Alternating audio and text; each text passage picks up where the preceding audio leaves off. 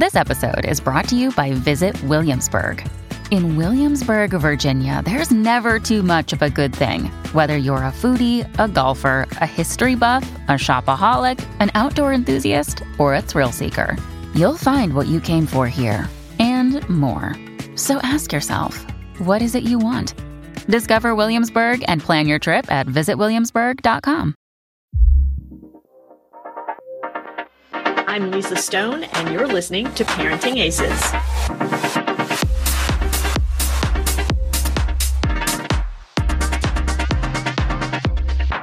Welcome to Season 12 of the Parenting Aces podcast, a proud member of the Tennis Channel Podcast Network. I'm your host, Lisa Stone, and this week we have a little bit different episode for you. My guest today is a college tennis player who is currently at University of Texas in Tyler, so it's UT Tyler.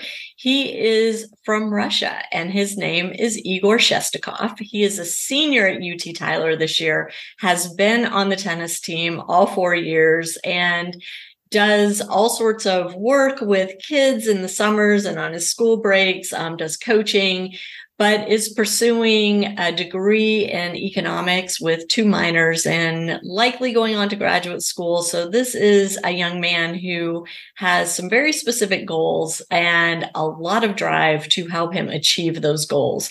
I'm super, super excited to have him on and to have you hear a different perspective on junior tennis and college recruiting, what that looks like for someone coming from a country so far away that doesn't have direct access to campus visits and coaches watching them play and all of these things. So I think you're going to find Egor's story very, very interesting. I will have his contact info in the show notes. I will also have a link to an article that I wrote years and years ago, and you'll hear us reference that in the conversation. So sit back, relax, and enjoy my conversation with Egor Shestakov. Another day is here, and you're ready for it. What to wear? Check. Breakfast, lunch, and dinner? Check. Planning for what's next and how to save for it? That's where Bank of America can help. For your financial to-dos, Bank of America has experts ready to help get you closer to your goals. Get started at one of our local financial centers or 24/7 in our mobile banking app. Find a location near you at bankofamerica.com/talktous. What would you like the power to do? Mobile banking requires downloading the app and is only available for select devices. Message and data rates may apply. Bank of America N.A., member FDIC. Egor, welcome to the Parenting Aces podcast. I am so grateful that you reached out to me and so looking forward to chatting with you about your tennis journey. Hello. Yeah, I'm glad to be here. It's a first time opportunity for me being on a podcast, talking about my journey and tennis, and I'm very excited to be here. Well, I'm excited to hear your story and to have you share it with our audience. And I feel very honored that we're here first. So we'll just rest on those laurels for a moment. But before we start digging into the details, I would love for you to share with the Parenting Aces community how you found tennis, how you got started playing the game. And tell us where you're from and all of that. Okay, so I'm from a rather interesting town called Kaliningrad, which used to be a former German town, used to be called Königsberg, but Russia took it over after the World War II. So I'm from that exclave that's closer to Poland and Lithuania than to Russia. So my city is not directly connected to big Mother Russia. So the way I started, so I was, I think, 7 or 8, and my dad is a coach, and I'm from a very sporty family. So my mother is a fitness coach. She teaches some fitness classes and yoga, and my dad, he's an engineer by education, but in 90s when it's all started, the situation in the country wasn't really well, and still it isn't well. So tennis coaches earn good money, and they earn better than engineers. What? So yeah, that's in most cases, that's the way it is. Wow. So, and my dad just decided I'll pick up this profession. He still enjoys it. He still coaches. He works like 10 to 12 hours every day. And he loves it. He's in a great shape. So since I was 7, my dad was coaching me up until 13. And we can actually talk about that later, about, the challenges of being a coach parent, which, I experienced myself. But then after that, my dad couldn't keep up with me, and it was a little bit hard. We were arguing quite a bit, so the process wasn't really, productive. So my coach, my next coach, his name is Arthur Novikov, incredible coach. So what he did, I was like one of the best players in my state, in my city. And he basically picked me up and allowed me to be in his group. And I only paid for the courts. So I never paid to my coach in like from the age 12 to 18, pretty much. So Wow. I give him a lot of credit, and he basically saved me and allowed me to, get where I am today. So that was it. From the age of 12 to 18, I started training more seriously. I was also playing other sports like soccer, mostly like street, not organized, not like in America, just street football, street soccer. Like that's how we do it. And then, so by the time I was 14, I didn't play too much of a junior tennis. Like I played maybe one tournament under 12 internationally. It was funny because it was like Lithuanian national tournament, and I represented Lithuanian club. So, and then I pretty much skipped everything for teens. And when one of my friends, he went to college, he went to Lamar University in Vermont. I kind of felt like maybe I can do it. So by the time I was 15, I started actually playing tournaments and playing more of international tournaments because I needed to get recognized international ranking, ITF, Tennis Europe, and then it became later, UTR was what's really good now.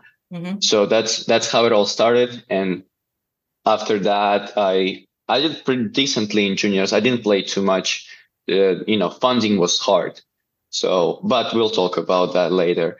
And then I got into college in the US, and now it's my senior year. So Wow. Did you know about college tennis before your friend came to the States to play? Was that something that was on your radar at all? I never really cared. And I mean, when I was 14, 13, like, I hope, it's not really a big deal for other people. You got to focus on things that, you have to focus on, like, school and tennis. And tennis is still, it was, to me, it was more of an escape in like a safe place where I can, try different things and actually be very comfortable and it's just a very interesting playground to be in. And to me, that was always what tennis is. I didn't think about other things really. I just loved being on the court. But yeah, I mean, by like 14, 15, I kind of figured out, there is some opportunity to play college. There are people living. I mean, I had maybe 3 or 4 friends from my city that were older and that left to the US. Most of them are living in the US now. So. Wow. Did you ever have aspirations to play professional tennis? Well, I'm from that situation. Like, let me tell you. Okay. So it was hard for my family to pay $200 a month for practice for courts. I never paid to my coach, and I was lucky. So, I mean, $200 for training. Plus, I mean, counting for all the transportation, traveling, whatever, I felt like I'm not that good. Like, I mean, I didn't think about it. I wanted to go to US. I wanted to make the most out of it. I knew I'm good enough. I knew I can beat those guys and I always loved beating those guys who, travel around, go to like the best academies, and I still beat them, being from middle of nowhere pretty much. So there was some love into that. What do you attribute that to? I mean, were you physically stronger? Were you tactically better, mentally stronger? I was not athletic. I mean, I was an athletic freak. My dad sent me a video of me 10 years old, been doing some basic, like jumping on one leg, back and forth, like, high jumping. Like I still suck at that. I still suck at broad jumps and, vertical. I wasn't really good. I mean, what I think was good is I was able to take the ball earlier than other people. I was able to hit the ball harder, and I was able to read the play maybe a little bit better than the rest of. But the thing is, I was always better at working more than other kids. I was better at focusing, being prepared, managing my time. I think I did that better. And the older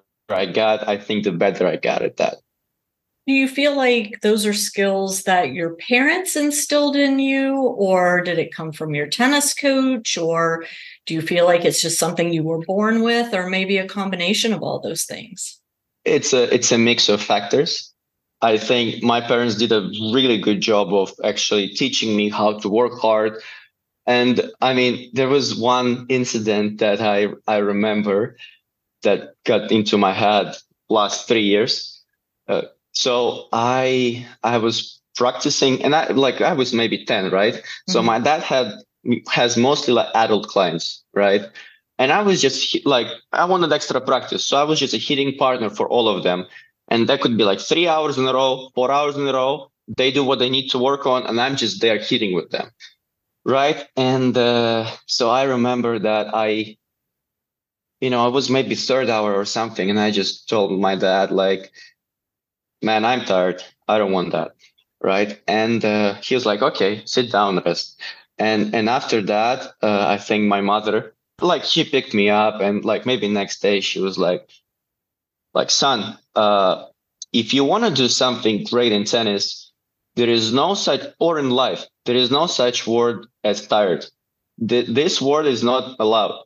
And I was thinking about throughout my whole upbringing, my parents never said I'm tired. There was no such thing as I'm tired. Like my mother worked, has a business and a fitness job, and she combines it. My dad goes for 12 hours on the court, and I've never heard them saying, "Oh, I'm tired." I've never heard them, just laying down on the couch and okay, I don't want to do anything. There is always something, you have to do things. You may not like it, but you have to. And I think that helped me. Seeing that example helped me unconsciously, because I saw that, they never complain, and their life is probably harder than mine. So That was it. Training environment. That was a foundation. And then when we had training, I was always on time. I was prepared. I would take a bus that would be hour and a half long ride to the courts from one part of the city to another. And I still kind of managed, to be on time, be prepared, bring my water with me, bring my rackets, whatever, have them strong. But it was, I noticed that, I compared to those kids, I'm actually hardworking. I get my stuff together, and it got better and better over the years. So there is something that you learn about yourself that makes you better at things, but it's also the environment that teaches you how to handle those. So it's both environment and you within yourself, I think. Well, it sounds like your parents were modeling very positive behaviors and positive mindset, that was what you knew, right? That's how things were done in your home, and that was the expectation. And it doesn't sound like that, you took advantage of that, or even the day you were describing where you said you were tired, nobody yelled at you. Nobody made you feel never. Bad about that. No. It was just, okay, that, if that's what you want to do, okay. But understand that if you want to reach this high level with anything, tired can't be part of the equation. Yeah. And that's completely true. My parents never yelled at me too much. It made me feel a little bit, uncomfortable, but it was never, you did that bad. You need to they made this come from within. And it's incredible art of parenting. And I think that's one of the toughest things for sure. Yeah. Yeah. Let's talk about you having your dad as your coach. And this topic comes up so much on Parenting Aces in our discussion groups and things like that, where like, how do you balance, if you're the parent and the coach? And from where I sit, and I'm not a tennis coach, so I never coached my son, but, I was around a lot of people that were parents and coach. And for me, it's an impossible task. I don't know how anybody succeeds wearing both hats for the duration of their child's tennis. For a short period of time, okay, when they're younger. But I'd be curious how your father balanced that. And then what made y'all come to the decision that it was time for him to step back as your coach and for somebody else to step in? So, well, obviously, it was not only the father that supported me in my tennis. I mean, I think we can also start with grandparents. Okay. Like, little side story. So my granddad would always come to my junior tournaments. Like I played locally, and some league matches, like 10 under, 12 under, 14 under, whatever. And they would drive me because I used to stay at my grandma's house for the summer. Like I needed to give my parents a little break, I guess. But is it just you, or do you have brothers and sisters? I have a brother that's 12 years old now, so we have 10 years different. And he's completely different. Yeah. But anyway, back to the story. So they would drive me, like up until I was maybe 12. They would go with me and it also took like hour and a half. So not easy, but it was a good support system because I was maybe 12 and I played a tournament and I just made a mistake, but we played a good point with my opponent and I saw my granddad clapping, right? And I was upset about that. And then it was a rain delay and I talked to my granddad. I was like, why are you clapping against me? Like, what are you doing? So he was like, okay. So, and then 4 years later, I'm playing prize money tournament in Russia, and my opponent makes a double fault, and my granddad is there, and my opponent makes a double fault, and he still claps. Every point I win, he claps. He doesn't care. I told him to do that, and like unconditionally, he would just, yeah, let's go, vamos. So that was important. My mom. That was actually the bigger struggle for me. Why was that important? Because I always knew I have somebody by my side. No matter if I'm playing really bad or if I'm playing really good, I'm like, he just claps. Like every point I win, I have somebody to reinforce that, and that gave me some fuel, some positivity, even when I struggled. And it's really tough thing because you kind of go against the respect and norms of like tennis crowd. Like like somebody makes a mistake and you still clap. It's not good. But he didn't care about the other person. He cared about me more, and I valued it so much. And by the time I was 16, I just made a little bit of fun of it. But he still kept clapping even on the bad points or whatever. As long as I win. Let me ask you this though, Egor. If it had been your mom or your dad doing that, do you think you would have reacted the same way? No. It's the fact that it was your grandparent. Grandparents allowed. Yeah. Thing is, with my mother, never. I freaked out up until I was maybe 18 when my mother came on the court and watched. It was I was emotional. Still am emotional, and I would try to be so good. Try to it would add up just so much pressure on me that I just couldn't handle. Playing in front of my dad, easy, no problem. But playing in front of my mother, it was so tough. So she didn't show up. I just told them, Mom, I can't do it. I think there's something about it, maybe inside of me that I overcame that and I allowed my mother to come to my tennis matches. But now I'm in the US, so it doesn't matter.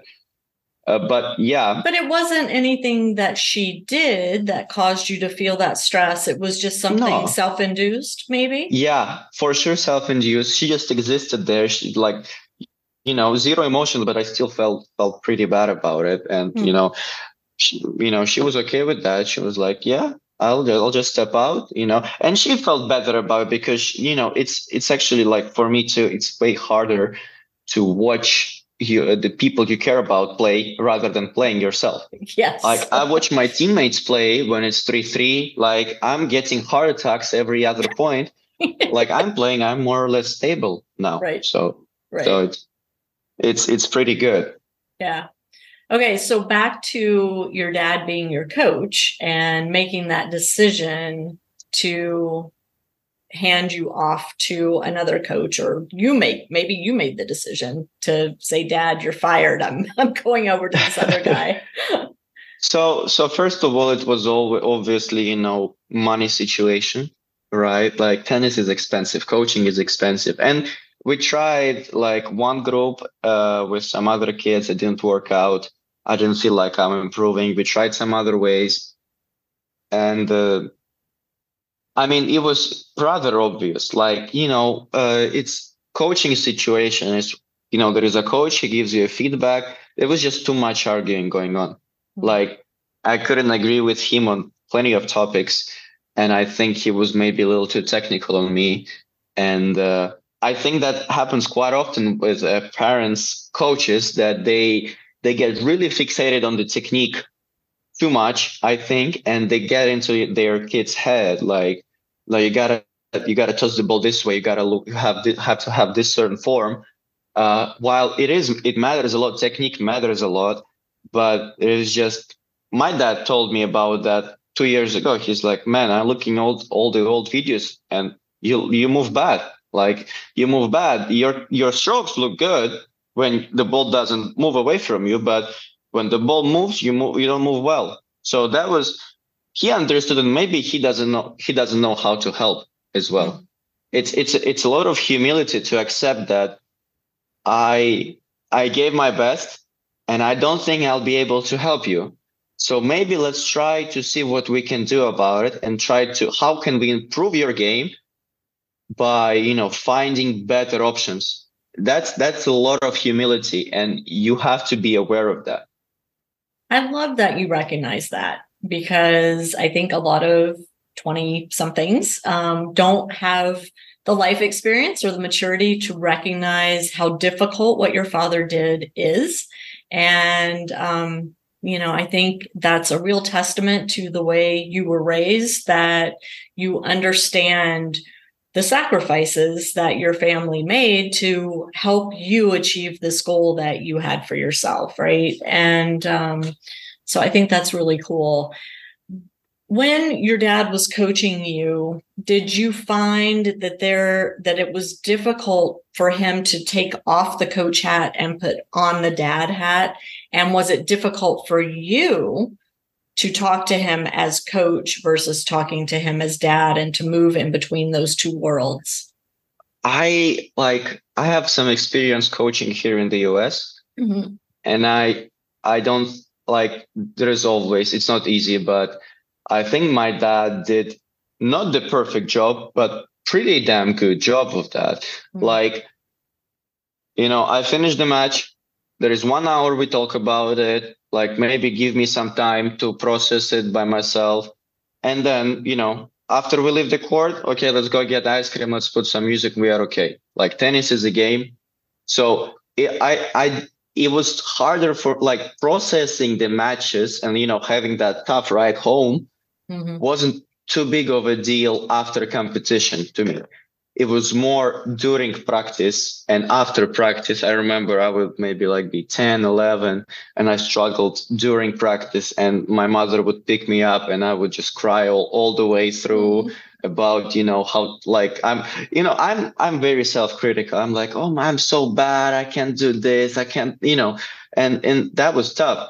After competition, thankfully, or just in general, my dad managed it really well. He managed those roles pretty good.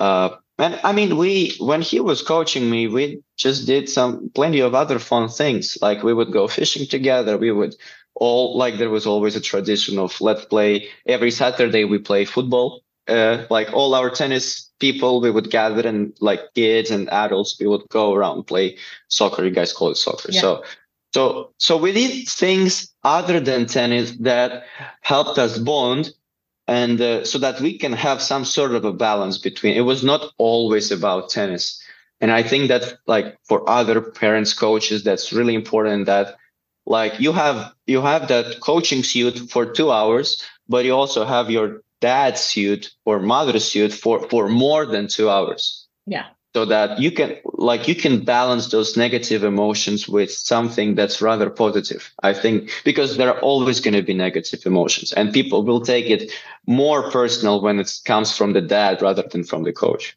For sure. For sure.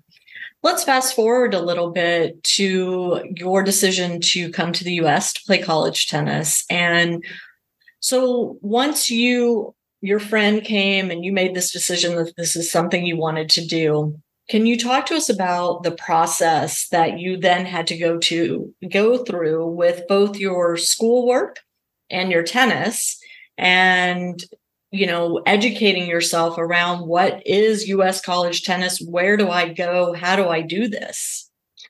Okay, so I mean, first of all, to get to the US, you have to have some sort of ranking, right? You have to have, because I mean, it's easier when you're like local, like here in the US, and you can, everybody sees you. Yeah. When you are in other countries, you gotta have something international and recognizable. So I started playing first Tennis Europe and ITF, and that's something that I think we need to talk about, because I am an example of a person who traveled only one tournament in my life with my parents. So I played my first tournament, Tennis Europe, in Всеволожск, St. Petersburg. We took a train with my dad. I got my first points up there. We left, and my dad looked at his watch. He was like, "Man, I don't know how are you gonna make it?" So I wanted it more than anybody else. So I was like, you know what? I'm 15. I can travel by myself. Let's go. Let's make the document that I can travel by myself through the borders, and let's make it work. Like, we got to do what we can do with what we have. So then, I was planning all the trips myself. I would buy the tickets for trains or buses. Usually I would hop on a bus, go to Poland or Lithuania, like 6-7 hour drive. It's okay. And I would also, get the hotel, like Airbnb. It became later, like it was usually Booking.com, right? Yeah. And get the hotel, find the cheap hotel. Sometimes I would stay in hostels, it's like those places for like $7-8 with 6 other people, and most of them are working immigrants. Yeah. I did that like plenty of times. And, you got to plan this thing out. You got to, registration deadlines, everything like that. I did it all myself. I planned it out. I went on the tournament. They gave me some money to spend, and that was it. So, I mean, that helped to bring the costs down. And the other thing that was troublesome is 2014, I think Russia took over the Crimea, and we got the sanctions going on. And so since I was traveling abroad, there is exchange rate risk. That's how people call it in finance. So when I started playing international tournaments, things got twice as expensive as they were, maybe 4 years before I started playing international tournaments. Oh, wow. So that put, some toll on me, and I had to balance the budget pretty much. I had to find out ways to play a week-long tournament for $200. And, I see kids in America going, all their family going when he is staying in Hilton, and they spend so much money, and it's like a family event. I just sometimes understand who wants it more, the kid or the parents. Yeah. Yeah, that is a very good point. And, we talk about that a lot with US tennis, right? That, maybe our kids aren't having to struggle enough. And maybe that's part of why we haven't had a Grand Slam champion since Andy Roddick and on the male side and all of this. But I do think there's a lot to be said for giving children that independence and that trust. And it builds self-confidence in the child as well, because they realize, I can do this. I'm old enough. I'm smart enough. I'm able enough to manage these things on my own. And that confidence leaks onto the tennis court, right? Yeah, for sure. And I think, in the US, it can be even better if you look at, like, after the age of 16, you can drive, right? You can have a car. So you can pretty much go anywhere. And like, you're more mobile than I was in Europe. Good thing there is public transport, like good thing there are trains and you can take bus, and it's way better up there than it's here. But here you can have a car when you're 16. So I wish I could drive when I was 16 so I could go like to the tournament I want. I wouldn't have to, think about how far my hotel is from the courts, how to, get the public transport, how to get to the course. That was not easy. Sometimes I had to walk for like 40 minutes. But yeah, I think that's what I'm advocating, really. Like, I worked in Dallas for 2 summers as a coach, and I am trying to tell the parents, you need to at least try to give them some opportunity to be there by themselves without anybody, because it teaches you a lot too. Like me, I was a psycho kid. Like, my first tournaments, I would get at least one code violation warning for profanity on the court. And I was bad up until I was 18. Like, I'm still not good, but I'm working on that, obviously. But 1 year later, I would get way less code violations because I myself realized that it doesn't give me any benefit. So you learn how to manage those tough situations maybe a little bit better, because then, like, there is nothing to suppress you from acting bad, right? Like, if I would curse in front of my dad, he wouldn't be enjoying it. But if there is nobody to judge, it shows your true real character. And then after that, you can maybe reflect on that and get a little bit better by yourself, realizing that, I need to get better without people telling you. And if we all learned the advices, that our parents give us, we would have been way better. But oftentimes we need to come up. It has to come from within. And that teaches you, that approach teaches you. So I think maybe a couple of tournaments by yourself, it's a good practice, to be honest. I agree. I actually, in the show notes for this episode, I'm going to include a link to an article that I wrote when my son traveled to his first tournament without me, took his car and went. And it was 11 years ago, but I still remember like being so worried, what did he forget? Is he going to eat? Is he going to take his water bottle on the, all the things? And he was fine. Yeah, so. But like, they're 16. Okay, in 2 years they're gonna go back to college and leave you. Like, come on. They are most of kids are smart enough to realize that they'll have some problems during the process at first, but then they'll manage it way better. Yeah. Right. So like, they will leave in 1 or 2 years. So you gotta, as a parents, you also gotta get over it.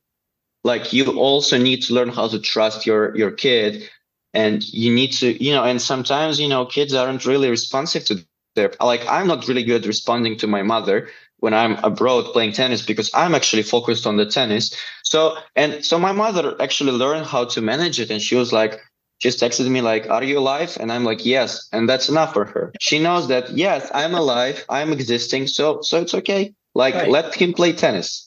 Right. That's so funny. I text my son the same thing. He's living on the other side of the world. Are you alive? I haven't heard from you. She still does that to me. She still texts me, are you alive? And I'm like, yeah, mom. Once a mom, always a mom. It can't be helped. For sure, cannot be helped. Okay, so for the college, you were saying how you needed to have a ranking so that you would be recognizable by the college coaches.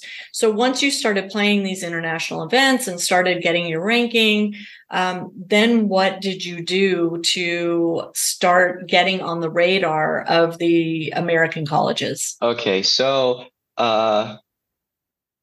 it's easy. It really isn't that hard. Like, people think that, people ask me, especially from different teams up there in college, mostly like softball or like baseball, because they're mostly American guys up there and girls. So how did they recruit you from I'm like, I mean, there is internet exists. Like people want to maximize their team level so that they go on YouTube, they get lots of agents texting them with videos of players, with rankings. That I didn't have an agent. I did it all myself. But yeah, like that's what you do. You gotta spend some time, but it really isn't that hard. You to record the video, you text all, like what I texted all the coaches on the South, like Florida. My favorite state would be like Florida, Georgia, Texas. That's where because I want the warm weather. I was tired of playing indoors for 9 months. So that's what you do. You text people, you text them, here is your English exam result. Here is your SAT result. Oh, SAT is actually another story we can talk about later. Okay.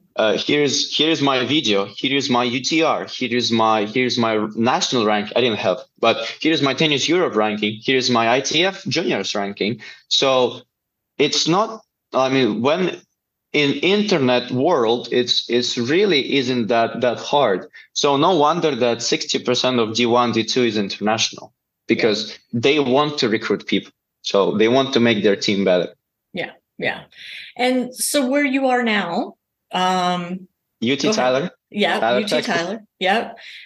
Which Tyler, Texas, for those of you watching this or listening to this that don't know where it is, it's not a very big town. It's not Dallas. It's not Houston. It's not Austin. It's a pretty small town.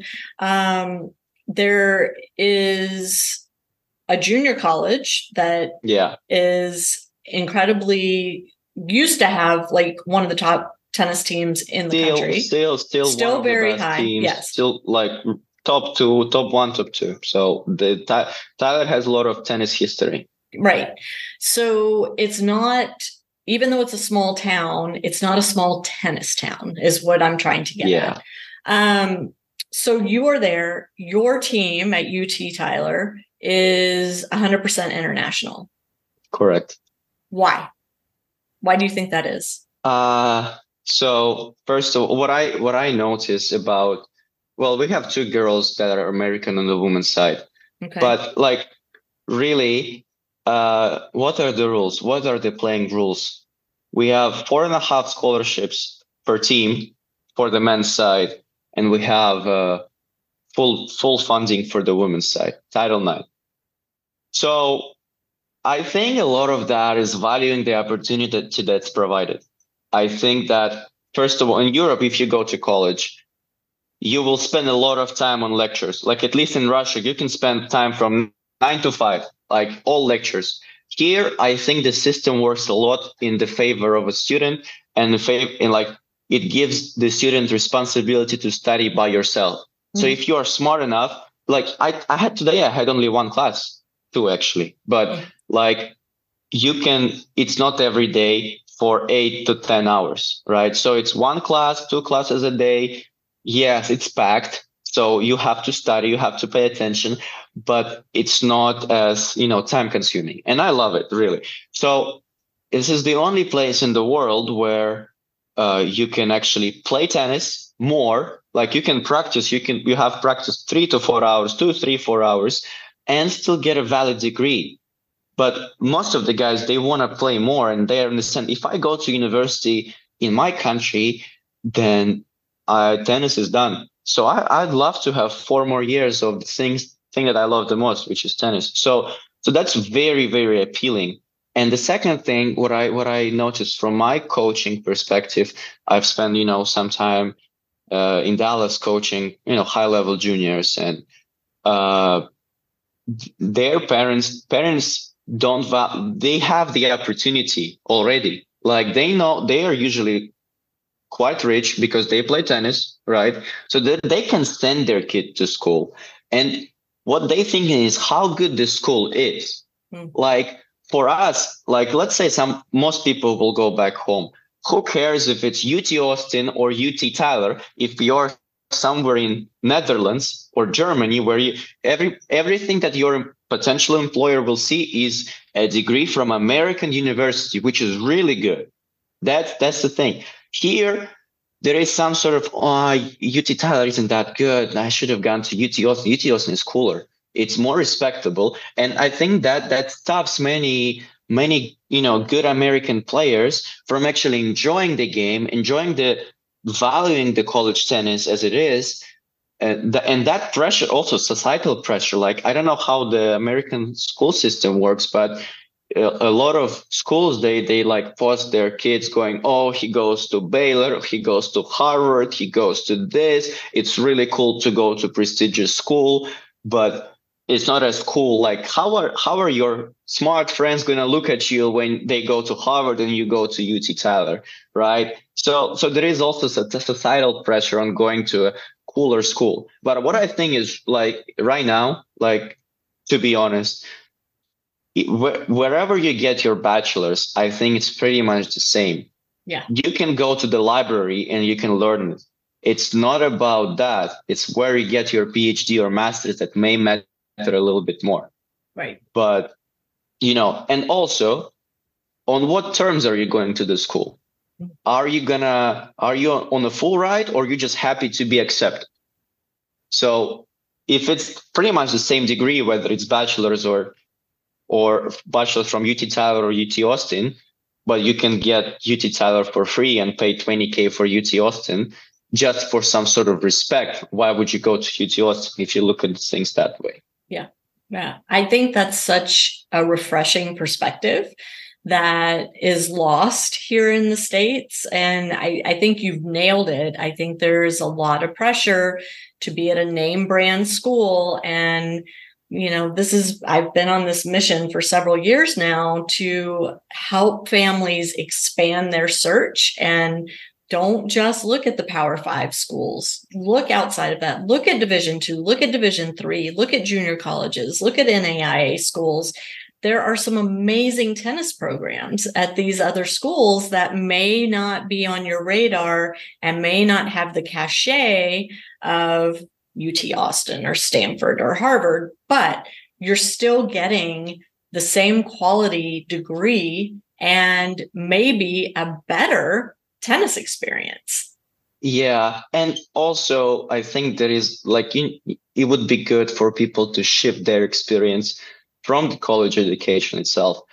For what I learned, like, I'm a senior now, it's not about the degree, it's about what you learn about yourself and what kind of person you become after college. It's a process of self-search, and it's like my university does a really good job of allowing me to, look for myself, like find things I love, find what's interesting for you. I mean, I'm a person, I'm majoring in economics, but I have two minors, one in finance and one in math. So like you can the great thing about US college system is that you can tailor your education for your needs. It's way more flexible than back in Eastern Europe. So yeah, definitely look at schools as a opportunity to grow, not as a certificate of completion. That's really interesting. What are you planning to do with your degrees? When you graduate in the spring, what's next for you? I think working in my profession, trying, because I've never worked as an data analyst. Like, I'm thinking you need to learn how to, at least I've spent 4 years doing different things. So I would love to try it, see if I like corporate America or no. But then I will probably go back to school, go a master's degree, become a GA, get my master's, and coach. I like coaching as well. I never take out this as my plan as well. I love helping people. That's why I'm actually here, because I have something to share. So I love coaching. I love being on the court, and I love helping people as well. So maybe I'll become a coach, but maybe I'll just be stuck in corporate America and be playing tennis occasionally. So you never know. That's not so bad either way. So yeah. you said we needed to talk about the SAT. What do we need to talk about? So I think I can also be an example of somebody who wants it more and wants to get where they want to get. So first of all, I started with TOEFL. Maybe it's an exam for English knowledge, English as a second language test. And every international student has to have that test in order to attend. Now it's a little more flexible. You can have different. you can have different tests, but still have to have a proof of having ability to speak English. All right. That's necessary. Speak and understand, right? Yeah, of course. At the university level. Sure. So, I was, studying English in school in my, from second grade up until graduation. And, I wanted to, I realized I want to go to US, so I need to learn English better than that. And we also didn't have money for tutor. Like, it was maybe like $10 per hour for tutoring. And I realized, no, it's not going to work. So what I did, ordered books on Amazon, TOEFL preparation. Let's go. Just 1 hour every day for the summer. Just if you want to learn how to pronounce words, read it out loud. If you want to solve the test. You don't have to have a person teaching you. You can also teach yourself. You can take the responsibility. And believe me or not, if you're going to spend time on that, you will learn. Like, you will learn how to take this test. And I got very good grade on that. And next day, I remember it was COVID, right? Mm. And so I knew I had to take SAT. It would allow me to get in, and it would allow me to get some scholarships as well. So, and the passing score was really low for the school I wanted to go, because my first option wasn't UT Tyler. I had plenty of D1 offers, but it was hard money-wise. So SAT, same thing. I only had 1 month. So, and I studied. Like, I still did that. I just studied by myself. I realized that, math on the SAT is easy. Like, it's not hard. You can drill. It's more about drilling rather than actually understanding the concept, which is not the best exam to have, but it is what it is. So you don't have to have a good tutor. Like, I passed the exam better than 75% of Americans, studying for 1 month without any kind of tutor, without being in American school at all, like without being in that system. And I see kids taking it like 3, 4, 5 times. And it's for us, national exam, it's one shot. You have one shot to perform. If you don't perform, you either go to the army as a man, or wait 1 year as a woman. Just wait, and then you have one other shot. But you can't pay to take it again. So that's also very important. So there was a lot of pressure on you. There was, I studied like crazy. Like, I was really focused on that because I knew I wanted. Like, if I want it, I better make it. And my result was higher than everybody expected. So, and also I had to, it wasn't in my hometown. I had to drive to Poland, take a bus to Poland, and do it up there. Like, I TOEFL in Warsaw, SAT in Gdansk. So it was, it was an effort. Yeah. Yeah.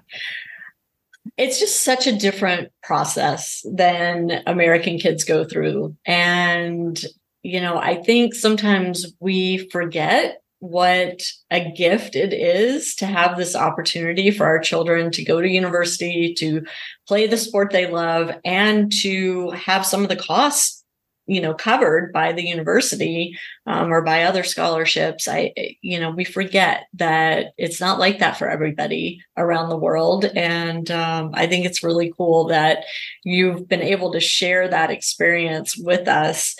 So when you're talking to these American kids that you're coaching in your off time, what, in your opinion, are the most important lessons that you want to impart to them while they're still in junior tennis, before they go off to college or go off and pursue a professional tennis career?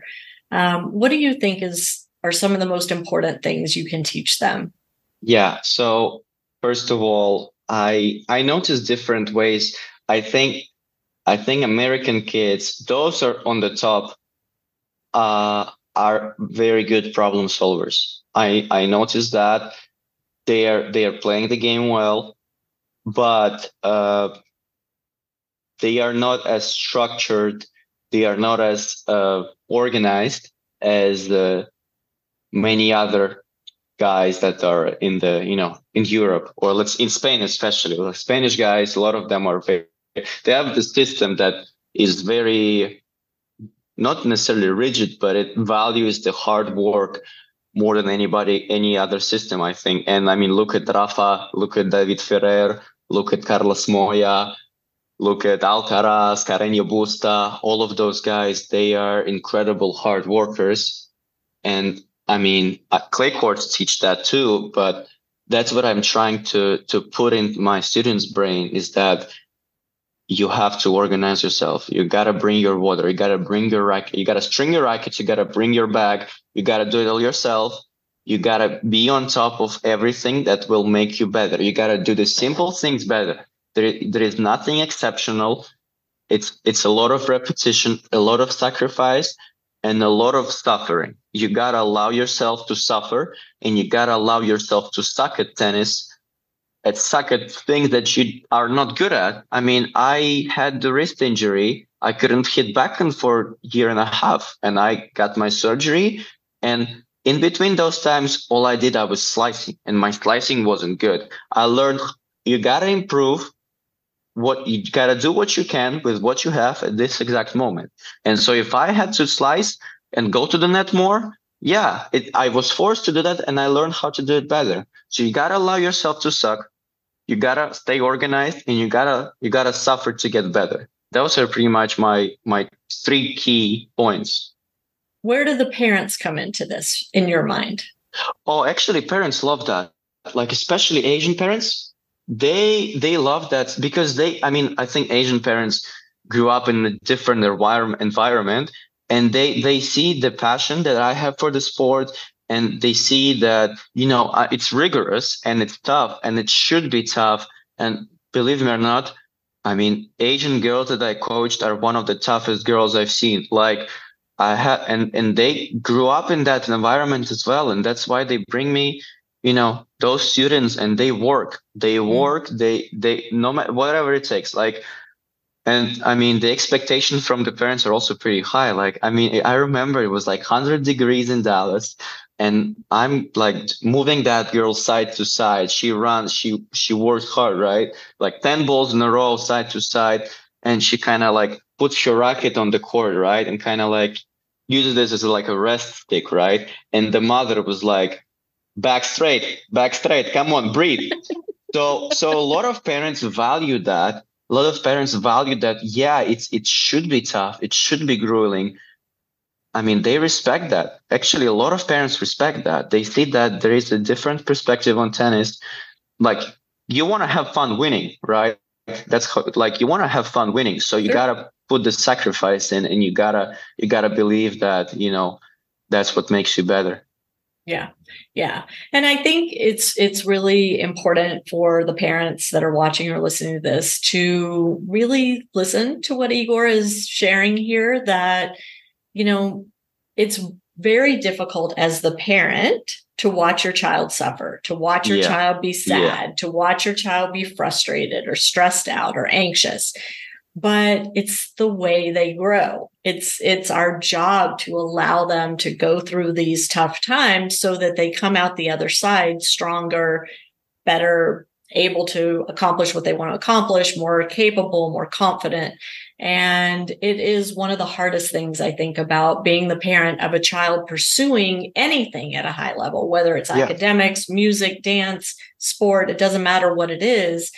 They have to go through these phases where, to use your words, where you suck, but you have to push through that in order to come out the other side a stronger, more accomplished performer of that activity. And yeah, it's really hard. It is brutal. Yeah. Like, sometimes you want to do it, like, you want to do it for your child, but the importance is to actually let them do it.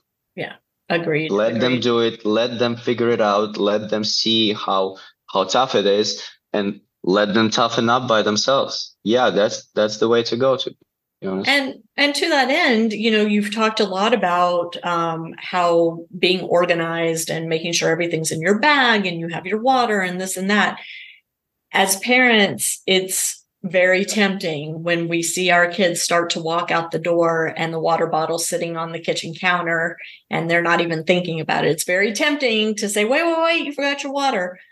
don't do it. Like, let them mess this up at a time where it's not so crucial, where we can still like recover from it. Let them make the mistakes when it doesn't count, because you don't want them to make the mistake at the big national tournament that you've paid thousands of dollars to travel to, right? You want them to make the mistake early on and learn the lesson and grow from that. I think that's really important. Egor, I have one last question for you before we wrap this up. And that is, how are your parents handling you being so far away with what's happening in your home country and, the fact that you're not there, you've got this younger brother at home? How is your family managing all that? And how are you managing all that? I mean, they always supported my decision of coming to the US, and they always saw it as a big and really good opportunity. So it was and I love here. Like I love being independent. I love being there. I've never got homesick in the last 3 years, to be honest. So, and I'm 21 years old. I'm old enough to manage it by myself. So, I mean, I think the culture is maybe a little bit different because, he just has to go there and he just has to figure it out. So they just accepted that. And, I called them every once in a while. They call me. My mother texts me whether I'm alive or not. And I always say yes. But I mean, they are fine. How did you live before me? Like when I wasn't in plans, how did you guys live before me? So, then you can live after me as well. If I'm not there, you can still live without me because somehow you did that 15 years ago. So, I mean, they value my goals and ideas, and they value what I do here. So they are pretty good with that. And of course, I want to meet them. I'm trying to get them to my graduation. So, trying to, it's good. And I would love to see them, but given the current situation, it's just not optimal. Right. Yeah. It makes my heart hurt a little bit for your mom and dad, because I know they're so proud of you and I know they want to be here to see these things. And yeah, it's tough. Do you stay in touch pretty close with your brother? Well, 10 years different. It's tough. Like, when I'm like 21 and he just, starts almost getting into, like teenage years kind of. So yeah, I'm just helping him out whenever he gets the question and stuff like that. I call, but not as much, to be honest. I would like it to be more, but I think it will take time. Like once he's 16, 17, we probably will have, more connections and, conversations because, he's 12 now and I'm 21. We don't really have too much in common, but as time goes on, for sure. Does he play tennis? Yeah, he does. And he is completely different than me. And I don't know how my dad manages that after me because he's a different person. So he needs to find ways to, make that work as well. But you never know. So we'll see. Yeah. He's young still. Yeah. 12 years old, still young. So. Yeah. Egor, thank you so much for coming on the podcast. It's such a pleasure to meet you, and I hope we get to meet in person sometime. That would be really fun. If you travel out to California, definitely let me know. Well, yeah. Yeah, for sure. And I wish you all the best in your senior year. I hope you have a great season of tennis, a great last year of college, and definitely stay in touch. I'd love to touch base with you maybe, after you graduate and see what the plans are. All right. Yeah. Thank you. It was a pleasure to be here and talk with you. I really enjoyed that. I was pretty nervous, to be honest, but you did great. Very good, very comfortable for me. So thank you for that. And thank you for everybody who listened up until this point. Yeah, for sure. And if people want to reach out to you, what's the best way for them to get in touch? My email, my Instagram would be probably the easiest one. Okay. And we'll have those links in the show notes on parentingaces.com. So everybody be sure and check that out. If you want your child to work with Egor, maybe over school breaks, over over the summer. He's in the Dallas area during those times. So you can reach out and maybe make arrangements for that to happen. That'd be great. We'd love to send some business to you, Egor, and help you fund your time here in the States. So again, thanks so much. And to my audience, thank you so much for tuning in. And we will catch you next time on Parenting Aces. I'm Lisa Stone, and you've been listening to the Parenting Aces podcast. For tennis parents, by a tennis parent. If you like what you've heard, please subscribe to us and write a review on iTunes. For more information on navigating the junior and college tennis journey, please visit us online at parentingaces.com. Thanks for tuning in and sharing us with your tennis community.